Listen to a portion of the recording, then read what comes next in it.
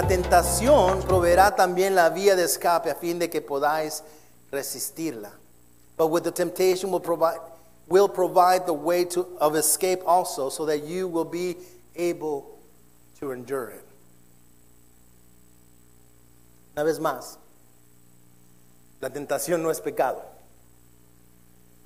La decisión que sigue de la tentación, ese es el pecado. Pablo les recuerda a esos corintios diciéndoles que Dios va a proporcionar una salida. He's telling them, hey, temptation is going to come your way. But just know that no matter how tough that temptation is, and I'm going to talk to you youth right now, it doesn't matter how tough that temptation is in your life, there is a way out. There is a choice to stay away from sin. No importa qué tan grande sea la tentación, siempre hay una salida. Siempre hay una salida de esa tentación.